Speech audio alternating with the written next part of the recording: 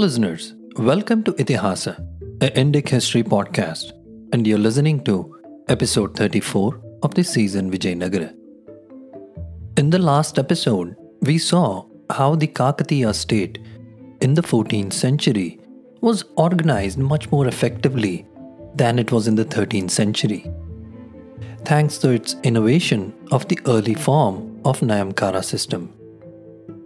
The old powerful noble lineages like the Chalukyas and Kayasthas were reduced in power, and in their place a new class of Nayaka officers, largely of low, humble origins, emerged as the dominant subordinates of the new Kakatiya state. In this episode, we shall look at the Nayamkara system of Vijayanagara in depth. We shall see how Nayamkara system, while it shared some similarities with the Delhi Sultanate's Ikta system and the initial Kakatiya version, the Nayamkara system that took shape in Vijayanagara was a lot more evolved and robust. While I have referred to multiple sources as part of the research for this episode, the primary source that I will be using is a very interesting research paper published in 2012 by Christopher Chekuri, an associate professor in the history department of the San Francisco State University. The paper was published in the Social Scientist magazine, volume 40. Chekuri talks in depth on how the Nayamkaras were a complex bundle of sovereignty claims that included not just revenue privileges and military obligations, but much more than that. Christopher Chekuri starts off this paper by asking a question. He asks, quote, "How does Timma come to share the mantle with an emperor who is widely acknowledged as the most powerful of the Rayas? If minting coins was an important expression of sovereignty, what does a commemorative coin with both the king's and Timma's names suggest?" Unquote. What Chekuri is referring to here is the special copper coins that were minted on the orders of Sri Krishnadevaraya immediately after his ascension. It is a well-known fact that Saluva Timma, or also known as Timmarasa, was responsible for the ascension of Sri Krishnadevaraya to the lion's throne against the wishes of Veera Narasimharaya, who was a predecessor and half-brother of Sri Krishnadevaraya. Timma had become the prime minister of Krishnadevaraya and enjoyed a special status.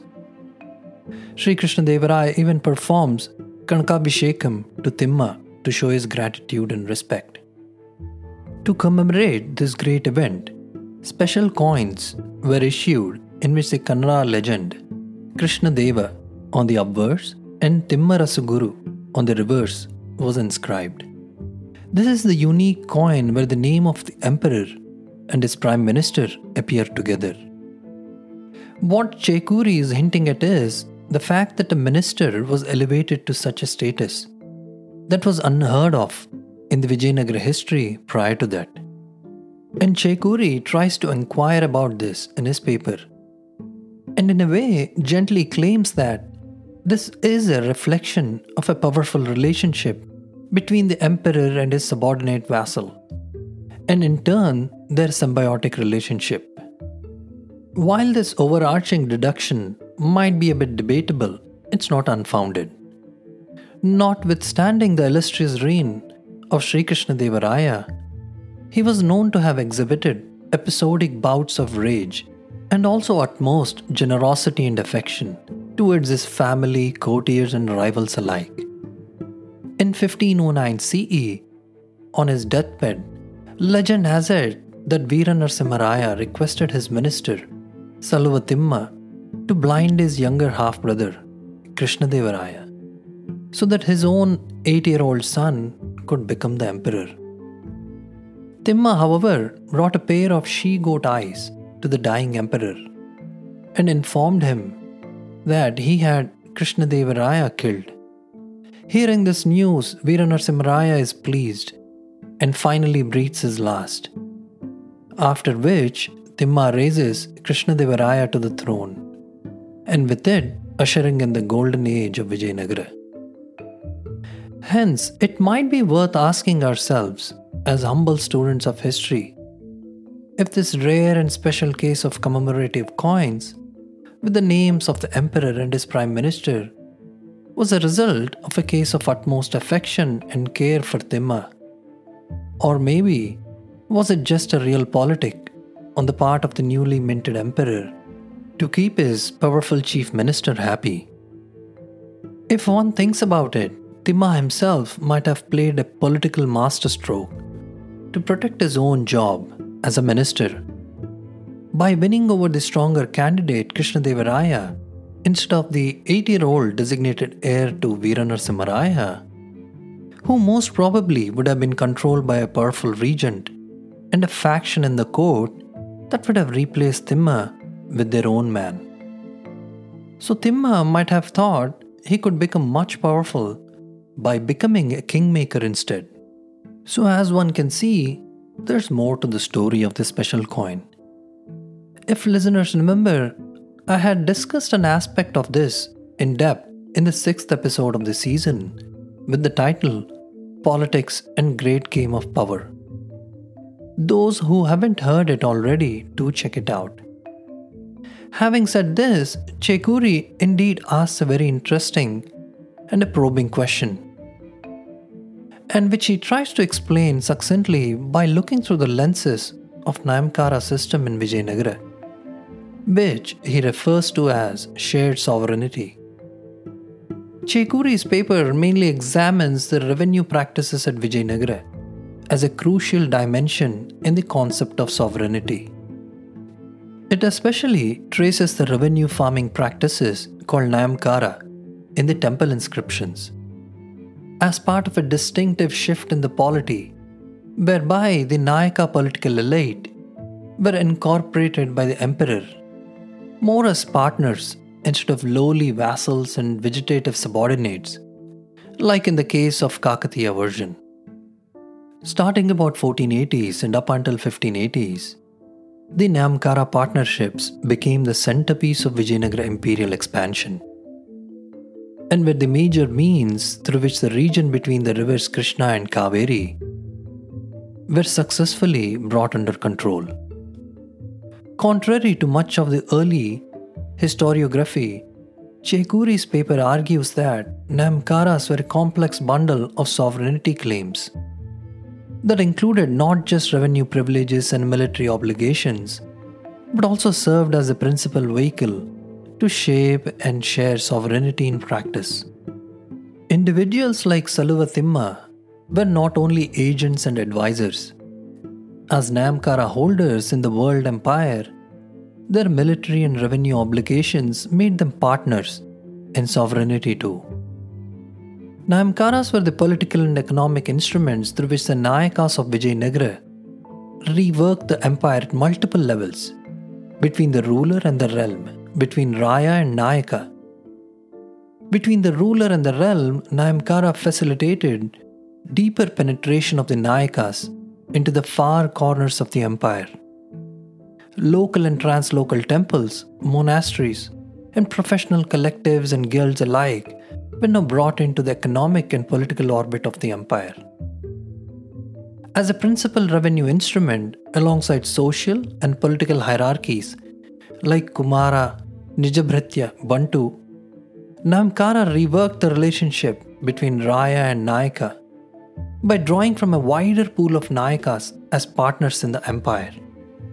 The underlying tension within the empire was between Nayaka's role as a partner and that of a subordinate of the Raya.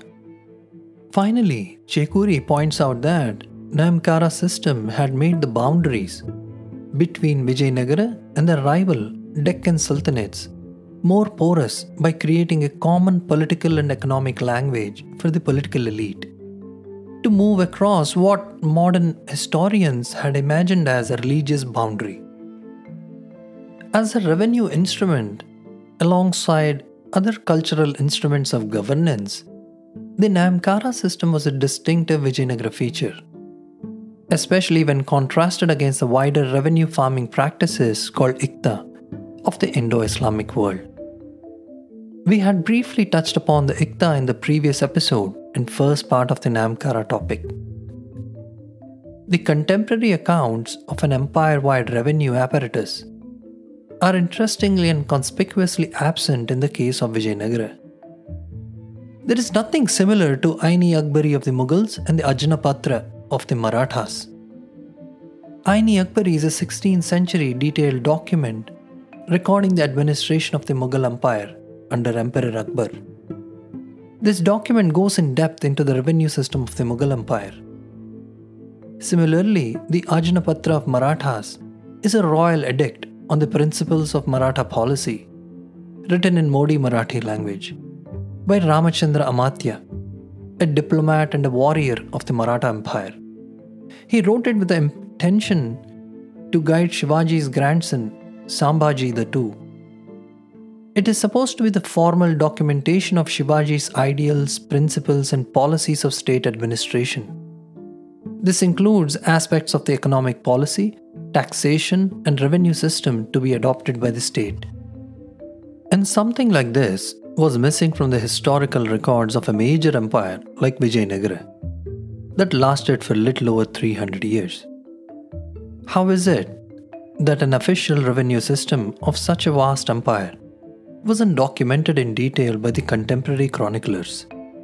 But a quick glance at the South Indian inscriptions belonging to the Vijayanagara period show us that the Rayas and Nayakas regularly remitted taxes.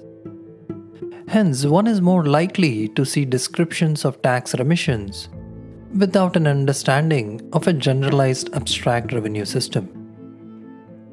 So, despite attempts by modern historians to decode this unusual absence of the codified revenue system and practices, Vijayanagara sources reveal what can only be viewed as informal and customary practices of revenue collection and remissions on a local level.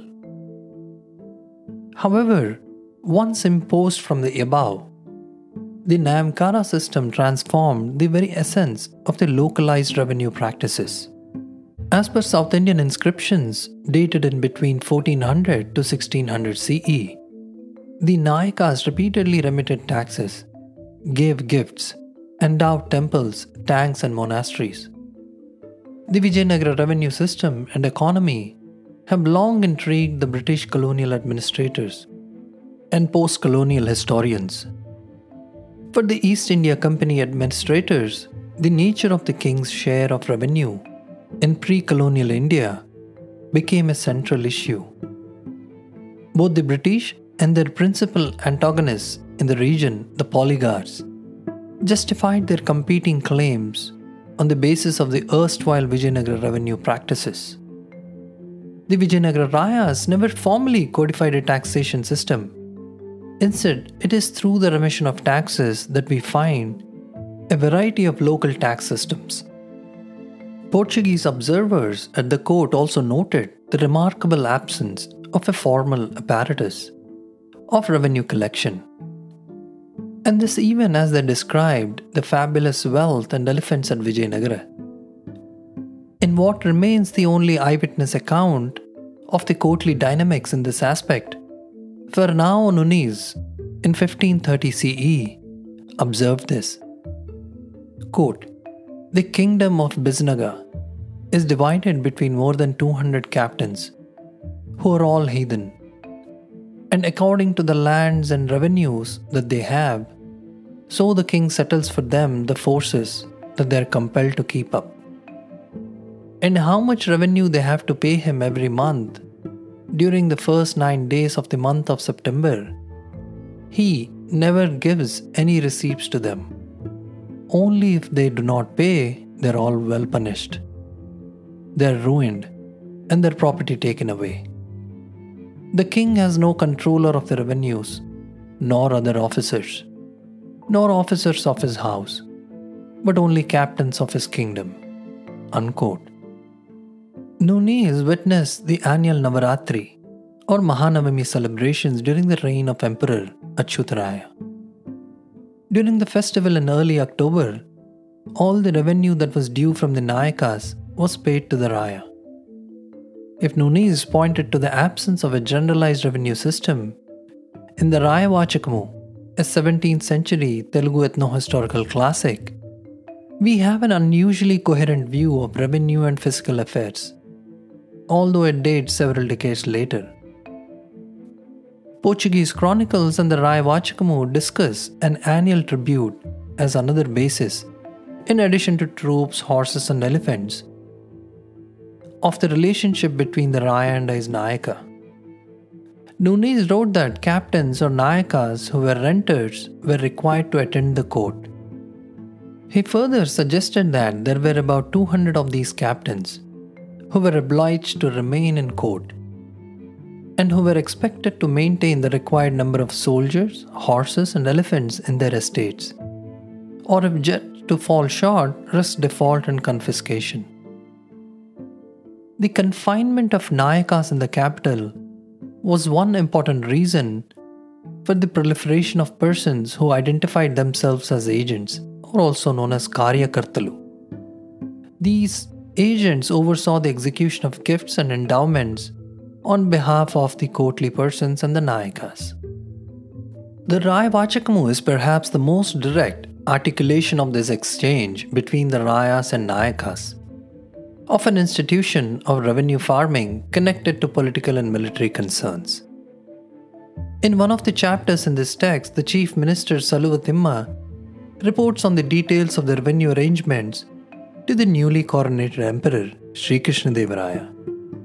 It goes like this, quote, "In this kingdom, the rate for the maintenance of armored horses is 100 getties per month per horse, which comes to 100,000 getties per 1,000 horses, or a total of 24 lakh getties for 24,000 horses.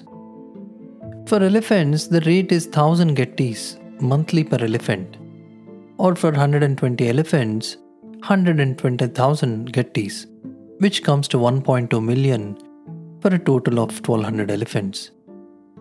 For foot soldiers, the rate is 2 getti varahas monthly per soldier, which comes to the rate of 2,000 getties per 1,000 soldiers.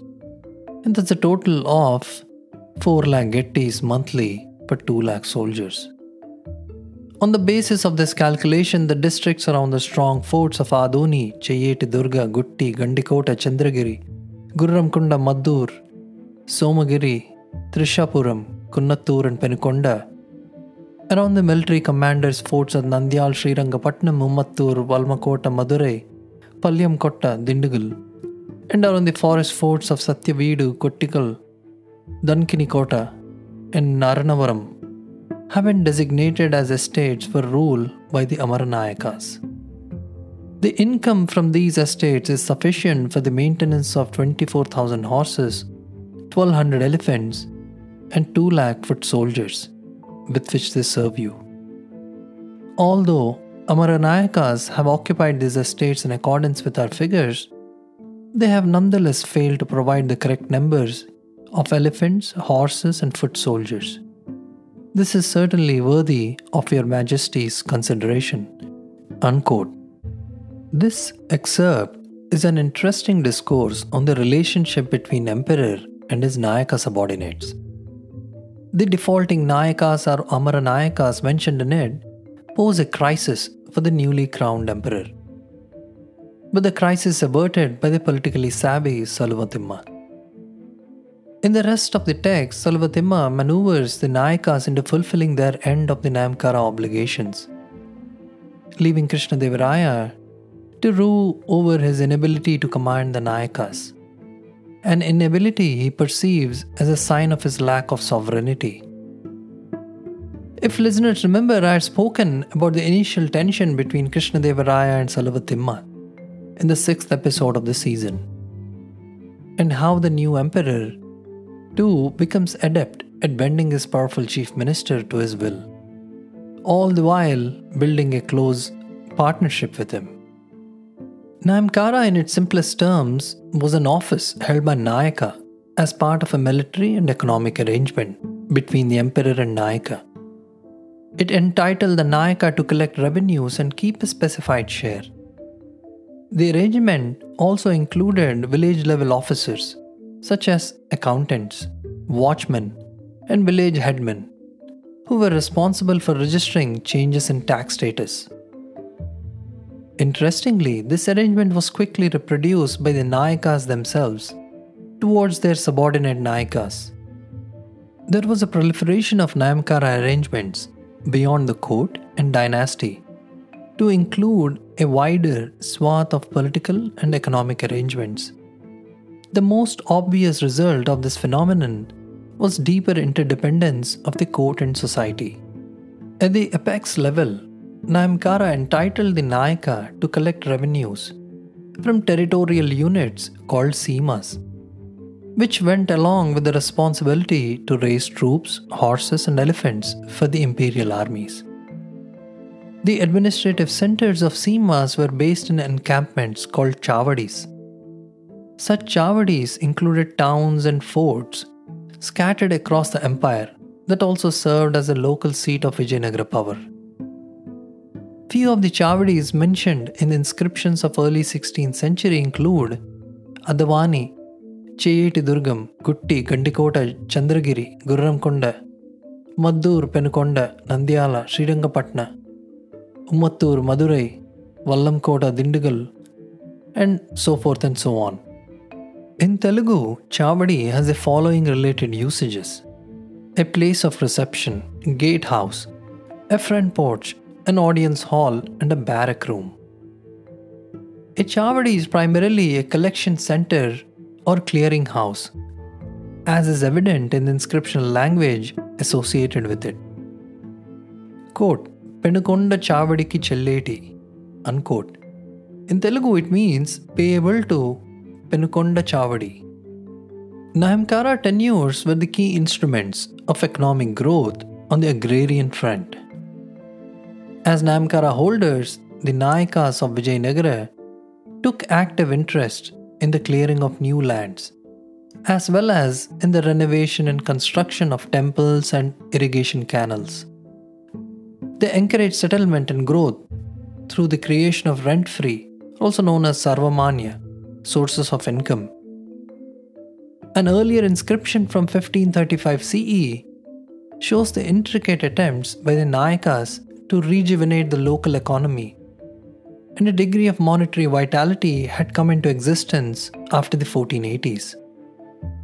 Nayamkara holders were concerned with farmers' attempts to flee the tax burden in order to seek better prospects. An inscription in the form of a charter, or also called as Namika Sasanam, granted to the Shettis, Reddis, Karanams, and others from the farmer communities, promised a series of measures to rehabilitate the villages. These measures included revision of taxes, limits on the maximum fine to be imposed for default, and cancellation of past dues for the Kapu farmers. The concern of the Nayamkara holders to make their properties productive is once again evident in an inscription from Guntur district in Andhra Pradesh, dated to 1547 CE. It records the remission of taxes upon various groups who had left due to past injustices. Nayamkara holders also faced complaints about unjust taxes and fraudulent collections. Responsibility for correcting such local injustices, conducted by representatives of the Nayaka, was undertaken in a few of the instances and recorded for posterity. Another inscription from Bellary registers an inquiry into unauthorized and corrupt collection measures by his own officers and exempted taxes on the Agrahara village called Bhupatiraya Samudram. In an attempt to compensate for his agents' illegal attempts to collect taxes from the properties already declared as rent-free or tax-free, the Nayaka cancelled additional taxes, made over the fines collected as gifts to the aggrieved Grahara, and finally constructed irrigation channels from the temple tank. A Nayaka who took action against his own tax collectors received the Raya Durga Seema as Nayamkara from the Raya. Another word that was interchangeably used in place of Nayamkara was Nayanakattanam. For example, let's look at the small excerpt in Telugu from an inscription. Quote, Krishnaraya Maharaya Laru Nammage Nayana Kattanana Kupalinchina Panayam Seemalo. Unquote. Kattanam or Katnam in Telugu and Tamil is a gift, present or binding transaction or agreement between two parties. So this excerpt that we saw in a way suggests that Nayamkara was viewed as binding in nature. Clearly, there's a sense of bestowal and exchange implied in the language that surrounds Nayamkara. In modern Telugu, the word Katnam or Kattanam remains in use only to denote a gift or exchange in betrothal, as in dowry. Lineage and inheritance are the main ingredients of Nayamkara system.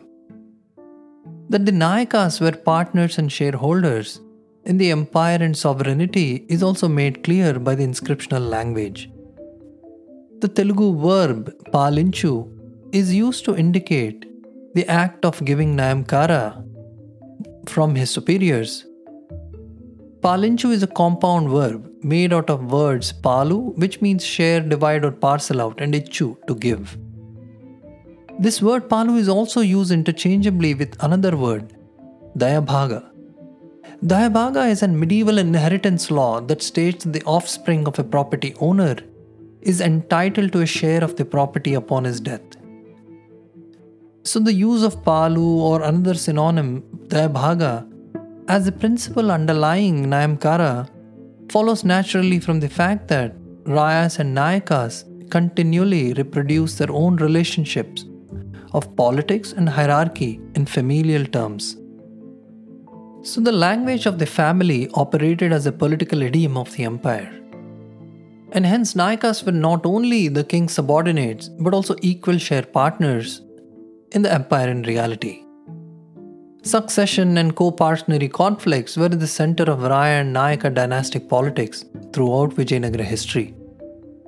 Court, family and empire endured rebellion at all times from a host of political contenders, from members of the extended patrimonial clan to military service subordinates. Rayas and Nayakas struggled to confine dynastic members and their followers, and hence increasingly depended on a specialized class of military subordinates, who were sworn to them through loyalty oaths and service obligations.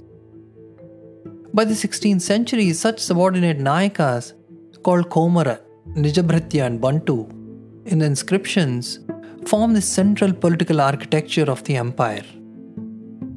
Among them, the Komara, also known as political sons, developed fictional discourses of the family around the figure of Raya or Nayaka. In short, these political sons took the place of biological sons in these discourses. As per the inscriptions, they served as agents, as military subordinates, as well as a class of sons who were ritually and effectively bound by loyalty oaths to the Raya or superior Nayakas. Interestingly, the Rayas and Nayakas relied on these fictive discourses of the family as an alternative to cutthroat and competitive politics of the dynastic family. The fictive family too, after a point, developed its own share of counterclaims. So the Rayas were just as likely to be under threat of rebellion from members of their fictive family as much as from their biological family. Hence the Nayamkara system, which hinged upon the Raya and Nayaka relationship, unfolded within a political atmosphere defined by loyalty and rebellion. And with this, we shall end this episode and the second part of the Vijayanagara Nayamkara system. In the next episode and third part of the Nayamkara system, we shall explore in depth the web of politics that was spun as part of the Nayamkara, the intrigues that were plotted against emperors, the in-depth comparison of Nayamkara with the Ikta system of the Indo-Islamic sultanates, the role of Nayakas in the eventual weakening of the Vijayanagara throne, and much more. I sincerely hope the listeners enjoyed this full-length episode and in-depth mini-series on the Nayamkara. If you did, please hit the subscribe button and leave a rating and a review. wherever it is that you're listening. A huge thank you for taking the time to listen to the show. I hope to see you soon in the next episode. Till then, this is Narendra Vikram, your host and narrator signing off. Hope you have a great week ahead.